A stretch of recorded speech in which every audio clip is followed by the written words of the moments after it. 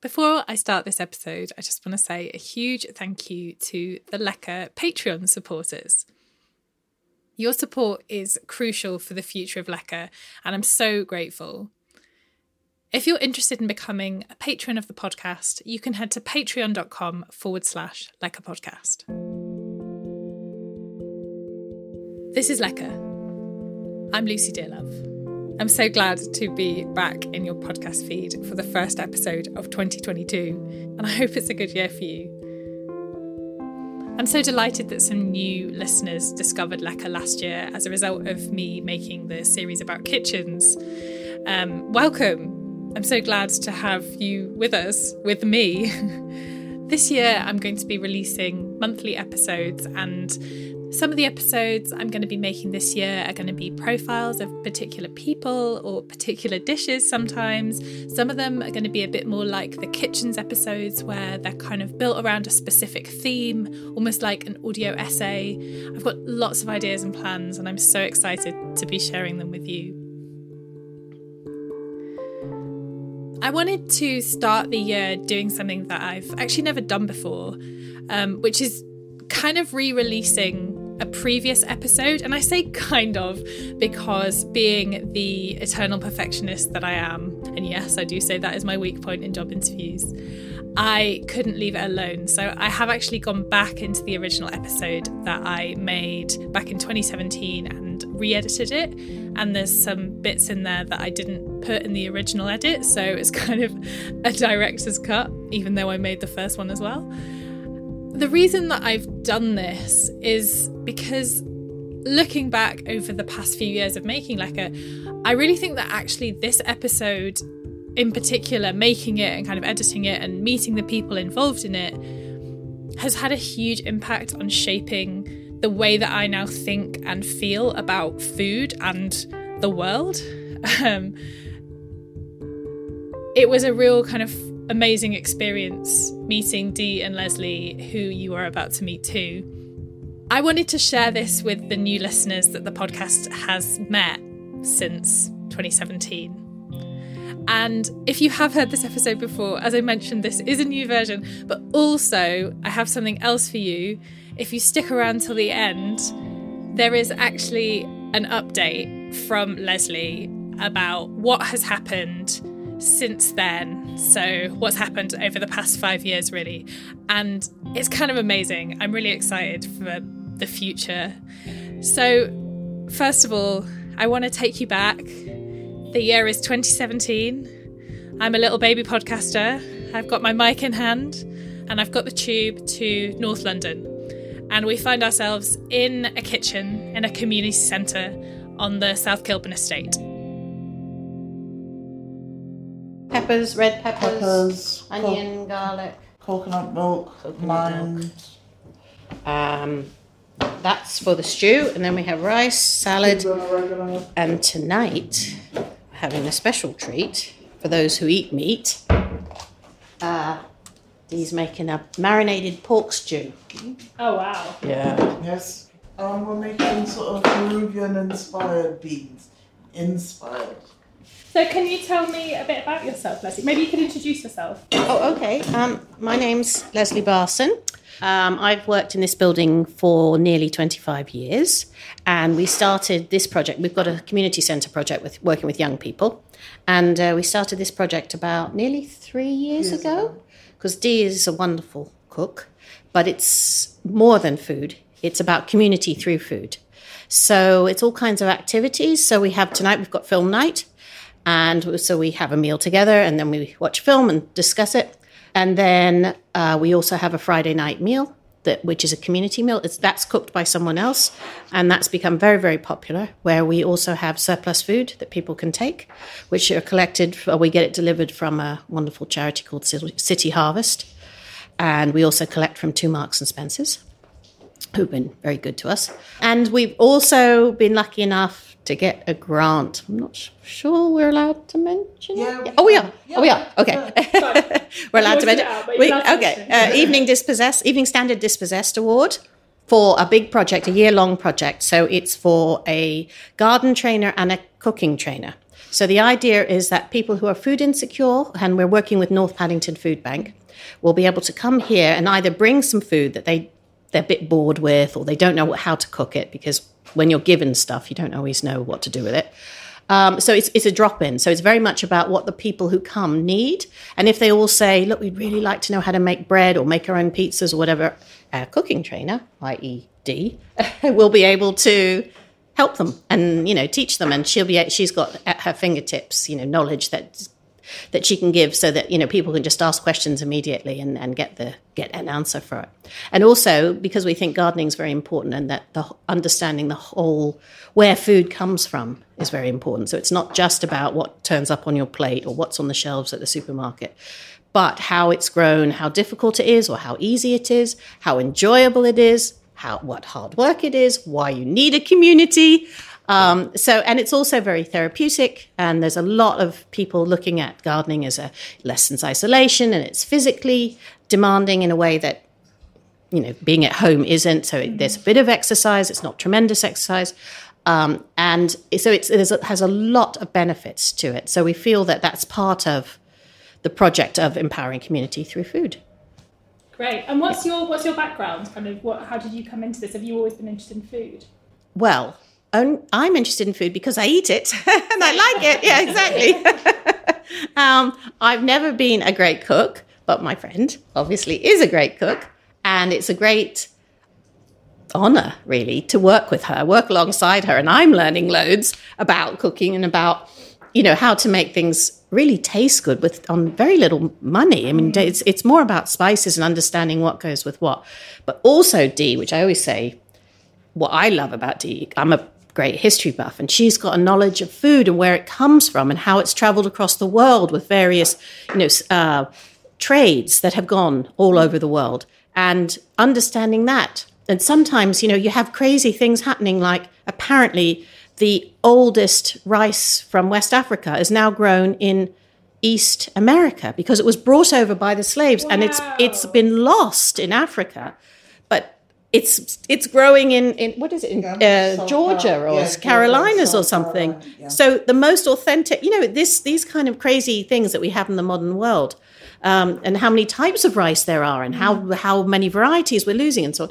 And Dee's absolutely amazing and has educated me about those sorts of things. So it's a pleasure to work with her. Can you introduce yourself as well, please? Right, so my name is Dee Woods. I'm the cook at Granville Community Kitchen. I'm also the London Slow Food Ambassador 2016 and BBC Cook of the Year 2016. Hey! How did that come about, the awards? Basically from the work we've been doing here at the Granville Community Kitchen, and I think a bit of my political engagement as well, because I am involved in the slow food movement, food sovereignty movement, and with the sort of Community Food Growers Network. And we've been sort of lobbying, the GLA with an organization called Just Space, who are a network of grassroots community groups. So being sort of really involved in policy and the other direction of things, but from the ground up. So cooking up a bit of revolution, as it were. I like it. Can you tell me what, it sort of explain exactly what the slow food movement is and what the food sovereignty movement is as well? Okay. There are similarities and they do sort of cross over, but slow food is more about the enjoyment of food, the preservation of sort of food, diverse food cultures, good food for all, and, protecting the interests of producers and biodiversity. Food sovereignty, which began in the Global South, is sort of producer-led sort of movements about workers' rights, sort of agroecology, which is about sort of sustainable ways of farming and sort of catching fish and all that sort of stuff. And there's something in there about sort of consumers. I don't like the word consumers. We need to change that. We're all eaters. But, the emphasis is more on farmers and producers, and likewise sort of all the stuff around food policy from sort of international level right down to local level. But they marry. It's all interconnected. Yeah, it's all interconnected. And yeah, that's okay. All right. Just checking the size of the pepper, very important.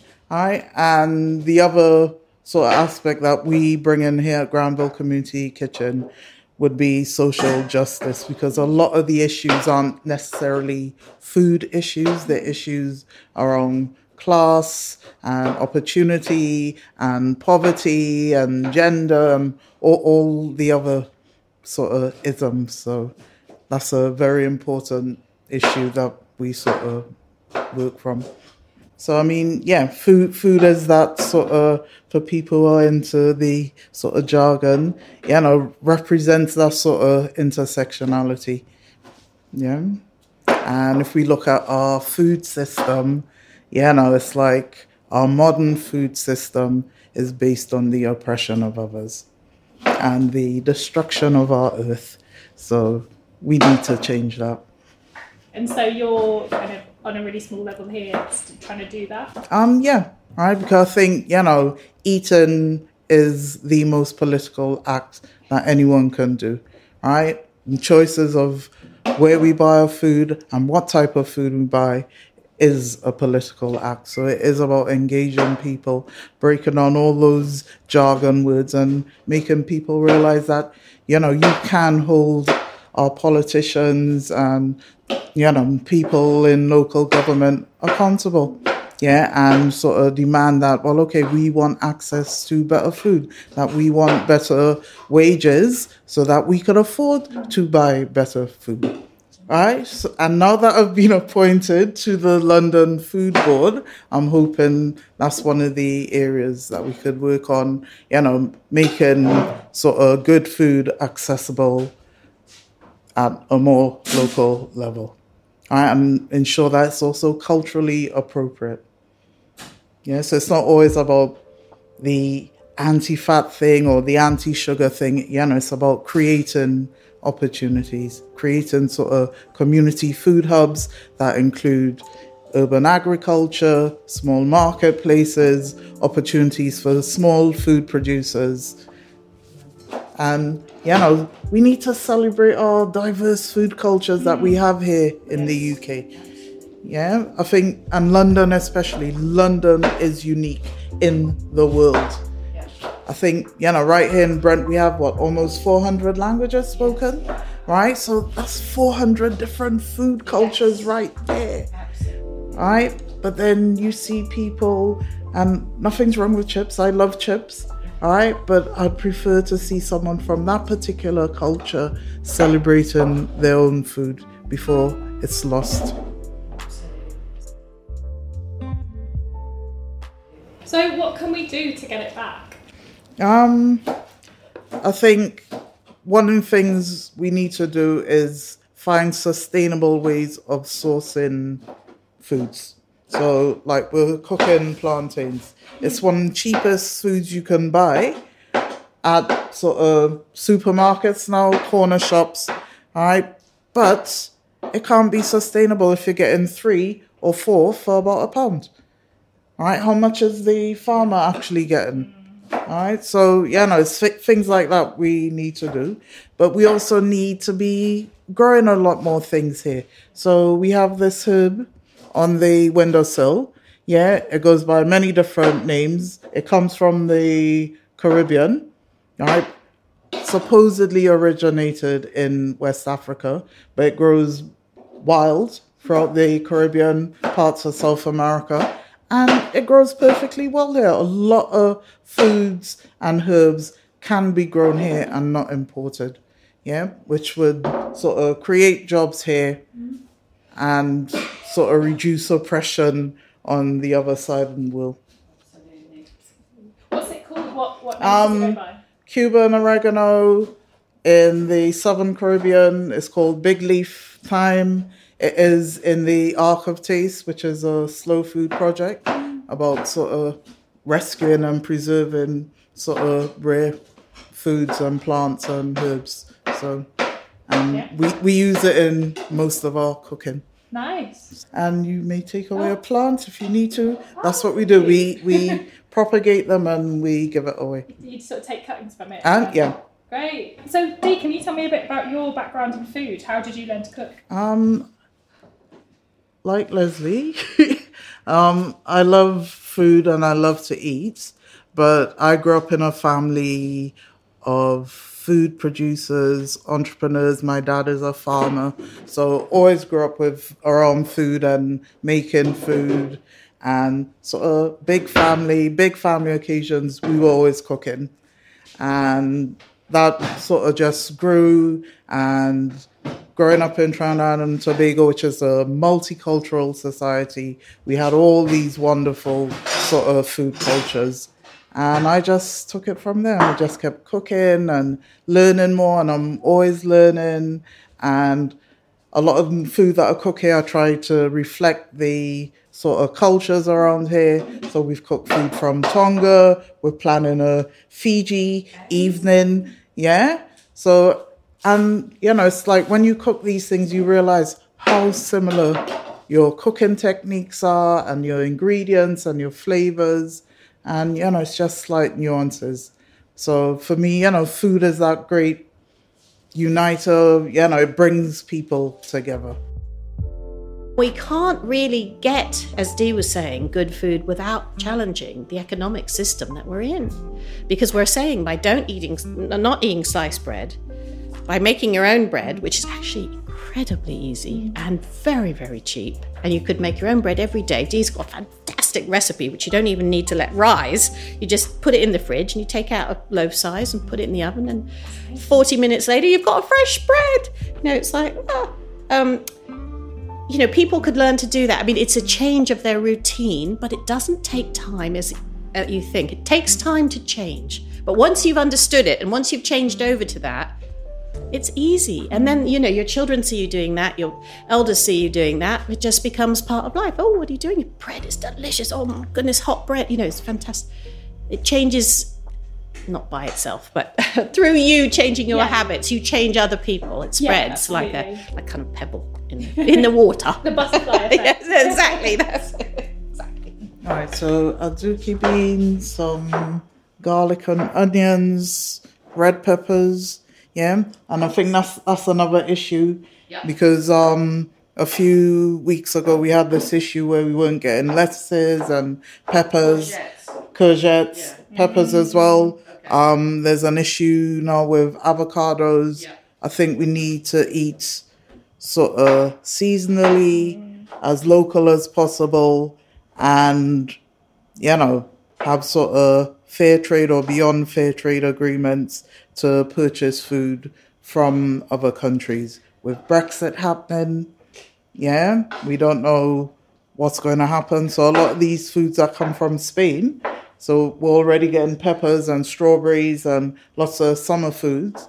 Yeah, we're going to have to change our eating habits. Yeah. All right. So a lot more kale and cabbages and what they call the hunger gap food. It's amazing how much that, how people reacted to that food shortage. I mean, it wasn't even a food shortage. It was a few things they were having trouble getting them. And, you know, it was like they had to put signs up in the supermarket because people were so, you know, kind of confused by it. People are so used to being able to get exactly what they want at any time. Right. And we can't do that. And most of the world eats, you know, seasonally. Yeah, you eat what is locally available, and then occasionally you'll have sort of the imported food. All right, so we need to change. We really do need to change. I don't know when we changed away, because when I was a child, I mean, it is a little bit ago, but not that long ago. There was no dinosaurs on the earth. We used to eat seed, and we only had, for example, satsumas or clementine. We had them from October-ish to December, and that was it. What happened to now? I don't like eating them in the summer. I think, well, this is feels weird. Yeah. Look at the history of supermarkets. Right. Yeah, that convenience of being able to get everything under one roof and at any time of the year, happen with supermarkets. But it has happened quickly. I mean, it's happened within 20, 30 years. It's not, we're not talking, hundreds of years here. And I hope that it could change back again as quickly. And this idea that we can get, I mean, when you look at your grapes and you see they've come from Chile, which is the other side of the world, and you've bought them for £1.25. I mean, the mind boggles. What do the people get there getting paid? And then our food fads as well impact on other cultures and communities. So like quinoa, right? Yeah. Local people cannot afford to buy it anymore. And that was their staple food. Right? So what happens? They buy foods that their systems aren't used to, and they end up with nutrition, transition, and all these lifestyle diseases because they start eating rubbish. Because that's all they can afford. Yeah, but we can grow quinoa here. There are farmers who are growing it. They're growing it organically, bigger agriculture way, with chemicals as well. But we can grow it here. So we need to grow more of it here. We don't use all our land. Right? And we need to be using our land more for farming and not for putting up posh housing or keeping it for its value. Yeah, as an investment, we need to use our land. So this is our small food garden. So we had, and that's the main hall in there. So we had, these are fig trees, which might have some small figs on them. There's 3 of them here, here, and here. And then this is an apple that we rescued. So we've got 3 raised beds. And then because there's going to be building works, we're using this crate idea, which means that we can move it around. We can move so this is lemon balm, chives. Everything needs watering. This is chard and various, name escapes me. Kale, chards and kale. So they're easy growing plants. The colours of those are amazing. Yeah. Hi, love. You're right. And then we've got different types of onion. Oh yeah. And this is some kind of a sage, some kind of a herb.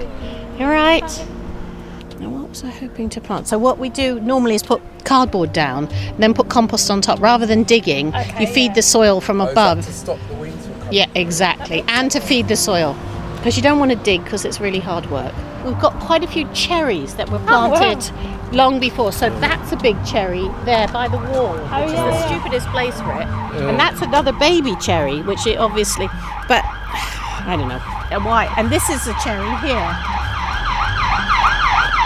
What, the big one? The big one behind is a plain, but this one that's in here, is a cherry. And that's our sort of compost area and stuff like that. Yeah. We still need watering. But we've got kids coming tomorrow, so we'll water tomorrow. They'll love to do that. They love doing it. It's amazing. So I have to cut some leaves for Dee. She wants chard and kale. So like these 2. We're going to stick them all in the stew.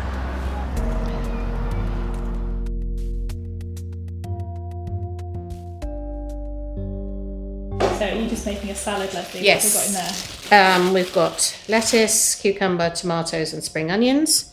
And usually we do, I'm not sure what we're doing tonight, but usually we just do a lemon dressing and salt. And are we doing anything else in the salad? Probably a lime dressing. Lime dressing, because we're Peruvian. Of course. So we're a bit...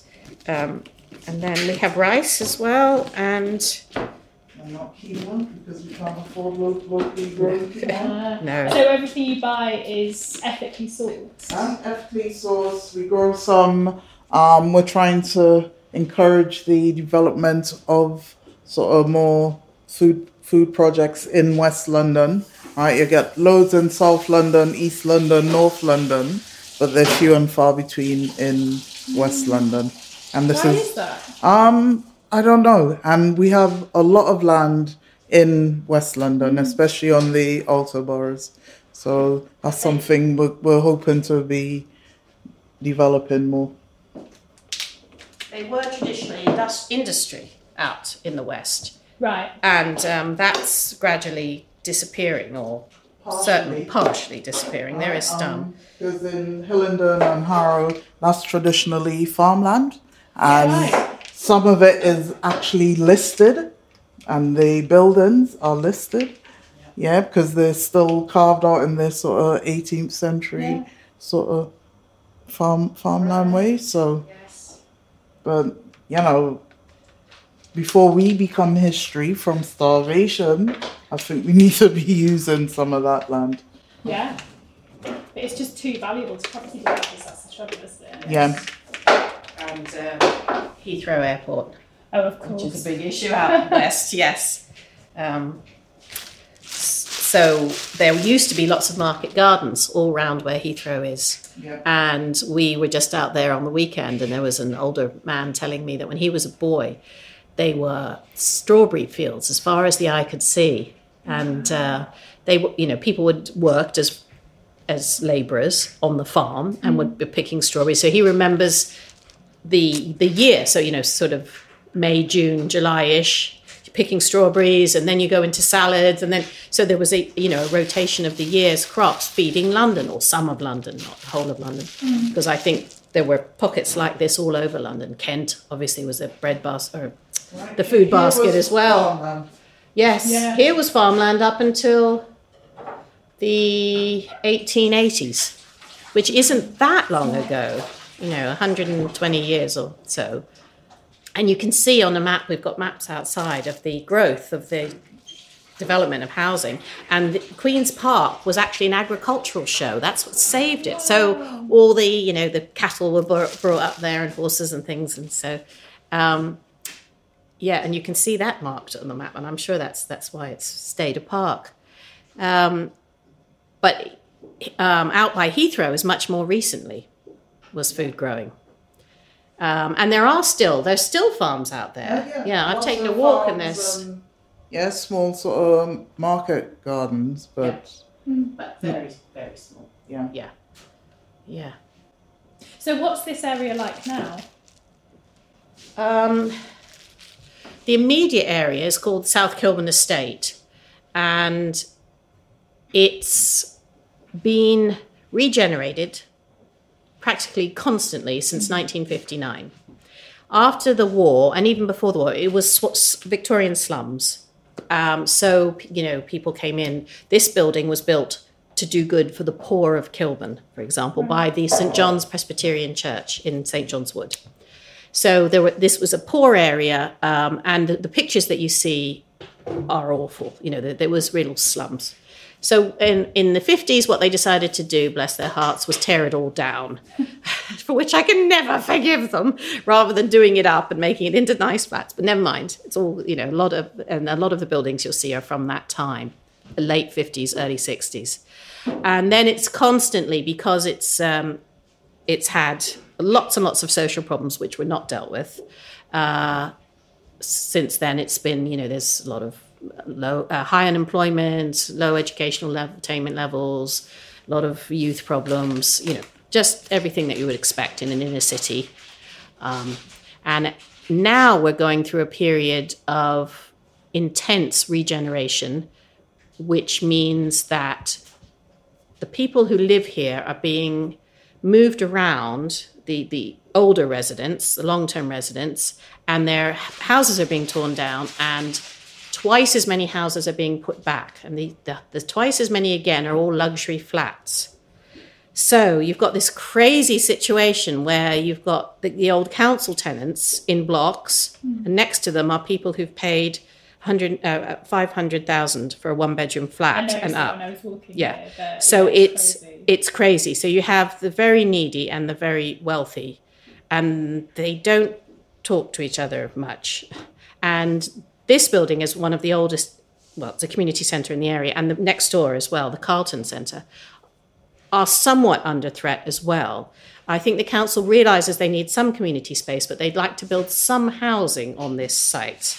And we're arguing that if you're putting twice as many people into a very dense, small area of London, you need twice as much community space, I think, because you need this to work somehow. And the people need to meet each other somewhere. So houses are now built. They used to be built. Most of the blocks here have some kind of tenant hall or community space. They're now built without those. So there's nowhere to meet anybody. There's nowhere to discuss problems. There's nowhere to have a lunch or a supper or a film night to get to know your neighbor, so that when they make a lot of noise, you think, oh, it's okay because it's only Joan and she needs to shout at certain times or whatever, or that's the lovely little girl, Sure. You need those spaces to understand each other and to develop relationships. Otherwise, you're just those people over there. Yeah, I don't like them. I don't know them. They eat funny food. They wear funny clothes.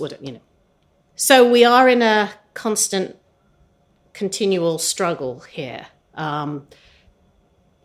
We're still here. That's the good news. But we can't let the guard down. We're not safe. Yeah. So but Dee and I are determined. We've got very sharp elbows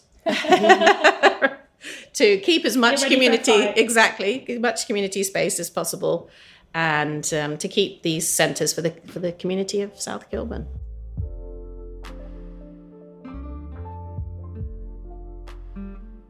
There used to be a market in South Kilburn, and we would love to see that come back. And we have a farmers market in Queen's Park, which is very, very wealthy. I bet, yeah. And wonderful produce, but just inaccessible. Yeah. So we need to bring farmers markets back to the people. Yes. So what Slow Food call earth markets. Right. So that's perhaps what we need here, an earth market. Earth market. Yes.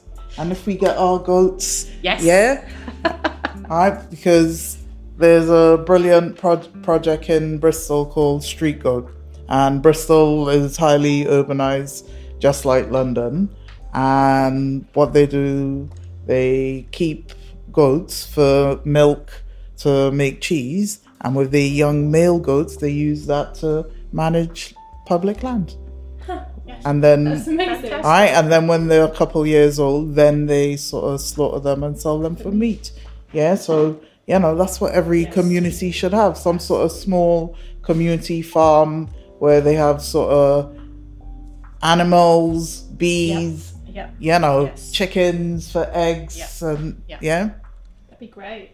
Amazing. Yeah. All right, but that's how it used to be. Yeah.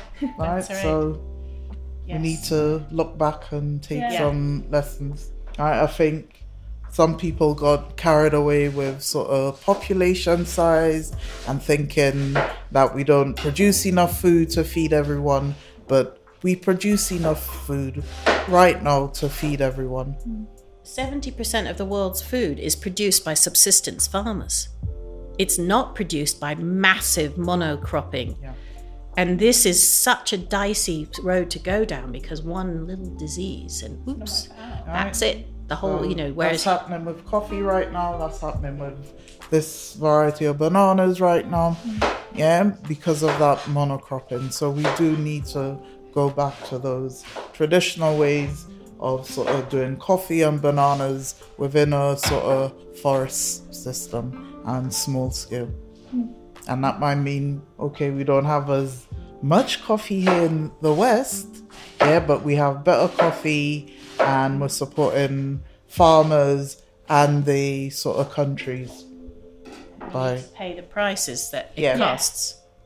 That is good for us, actually. Exactly. We overeat. Yeah. So and we eat we're stuffed and there's a brilliant book by Raj Patel, sort of Stuffed and Starved. Yeah, so us in West, we're stuffed and we're malnutritioned. Because we're not eating right types of food. Whereas in sort of global South, people are eating a lot less. Some people are starving, but I think it's 7 out of the 10 best diets in the world are in Africa. All right, because it's a lot less food. It isn't all this rubbish. They eat seasonally. Yeah, a lot less meat. So, yeah. We're not islands. We can't be self-sufficient. Yeah. And I think this is another myth that to be ecological, you need to be able to grow and produce everything yourself. No, we need community. We need, you're good at courgettes, I'm really good at cabbage or whatever, and we swap, or the ground that I'm working on is, Makes so much sense. Exactly. So we need a different relationship to our products.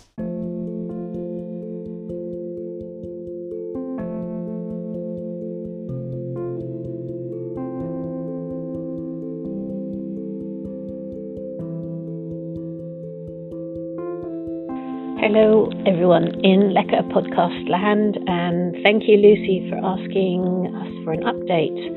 A lot of things have changed since we did our first podcast with you.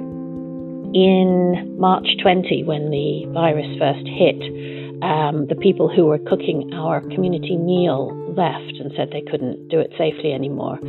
So for a couple of weeks we cooked and handed the food out through the doors. And then we were also getting some surplus food from City Harvest. We were handing that out. And gradually, over the 18 months to 20 months, this has grown into an enormous food aid project, which we've been getting bigger and bigger and more important in Brent and Westminster and Camden. So we're right on the corner of the three boroughs. So we started off serving about 50 to 70 households, and we're now serving about 300. At this point, we're trying to make the deliveries less because they're very difficult. It's very difficult to find drivers, and the driving's a pain in the neck. And this is not what we do. We see food aid as a small bandage on top of a gaping wound, and as we've always said, there's no such thing as food poverty, there's just poverty. Many of the people who collect from us are working. They have such high bills, they have such bad working conditions in the sense of 0-hour contracts or no contracts at all. A lot of people are drivers or care workers who have no contracts. And what we need to tackle is the conditions of work and the price of food and the availability of localized food. So we're hoping to gradually begin to stop the food aid work by the summer of 22. But we have to do that very carefully and managed in order that people aren't badly affected by it. So feeding over 1,200 people a week is really a huge sort of military operation, and something that's we're quite proud that we've been able to do it, and we're still doing it.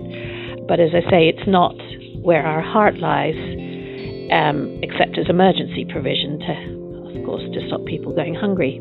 At the same time, in March 20, maybe a little bit later, we were also looking into what's called the Good Food Box.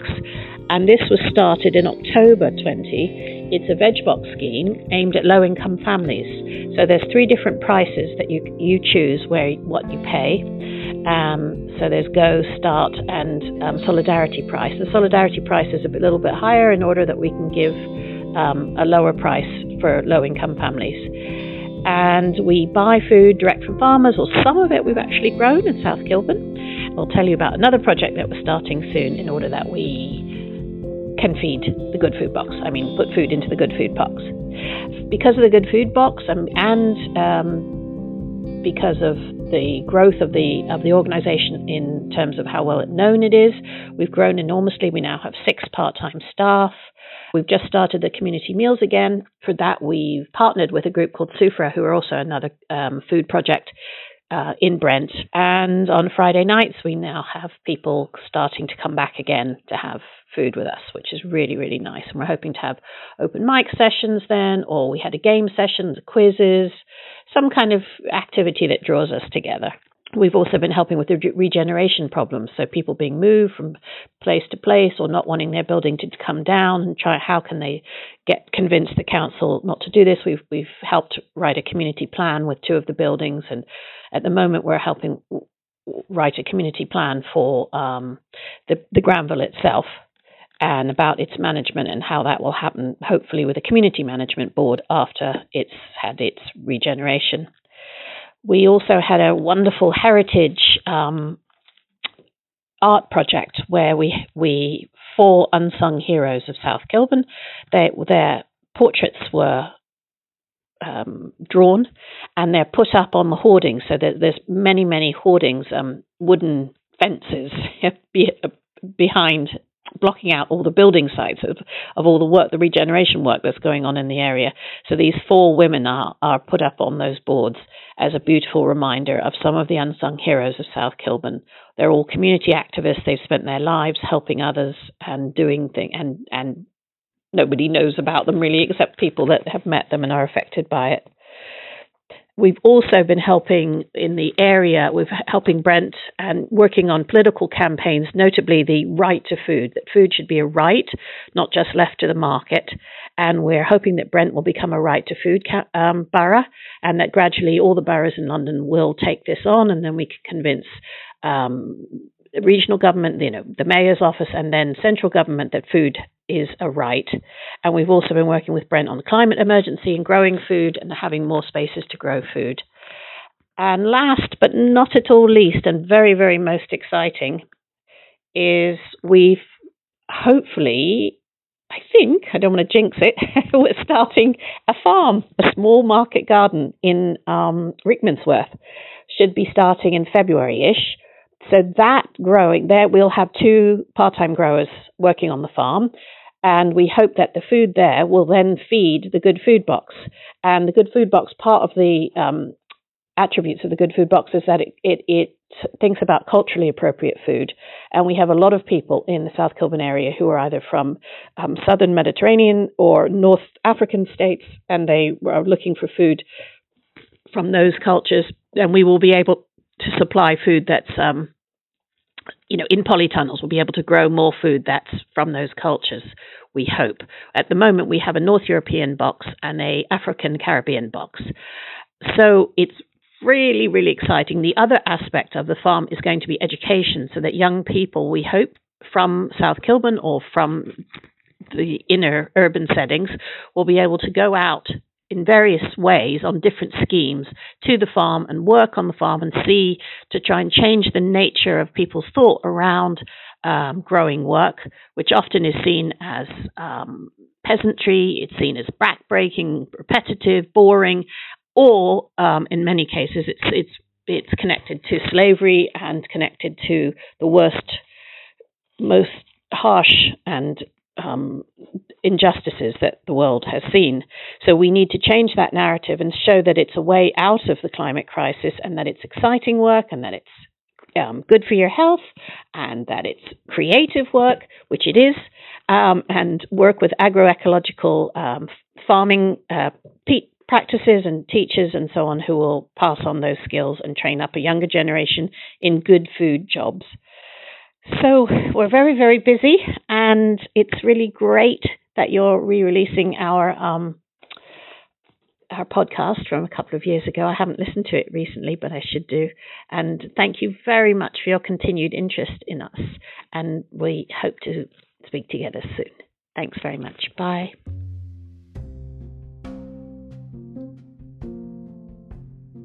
You can find out more about the Granville and the work that Dee and Leslie are doing with everyone involved there at granvillecommunitykitchen.org.uk.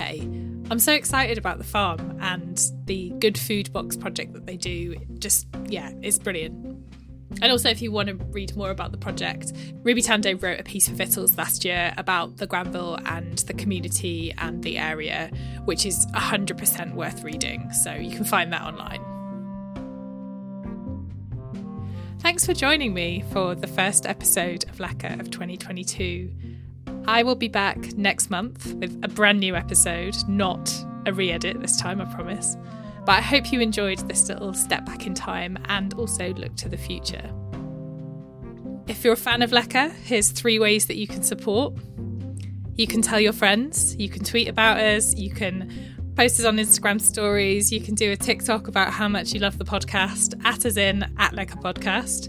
Number 2, You can leave a rating or a review for the podcast wherever you listen. Apple Podcasts lets you leave a written review or just do a star rating. Spotify also now lets you do a star rating. I'd be hugely grateful if you could rate us 5 stars if you've enjoyed listening. It really helps kind of bump the podcast up in their algorithms so more people discover it via recommendations and playlists and all that sort of thing. It does really help. There's a reason why every podcast asks you to do it. It really helps. Number 3, as I mentioned at the top of the show, if you're in a position to offer financial support to Lecker, I would be unbelievably grateful. You can do that monthly at patreon.com/LeckerPodcast. I'm just asking for £3 a month. That will help me cover production costs and kind of plan for the future of what is coming next for Lecker. And you can also make a one-off donation via coffee. Best way to do that is go to the Lecker Podcast homepage, leckerpodcast.com, and scroll down and you'll find a button to donate there if you'd rather do a one-off. No pressure to do any of those, but I would be really grateful. All right, I'll be back next month. Thanks for listening.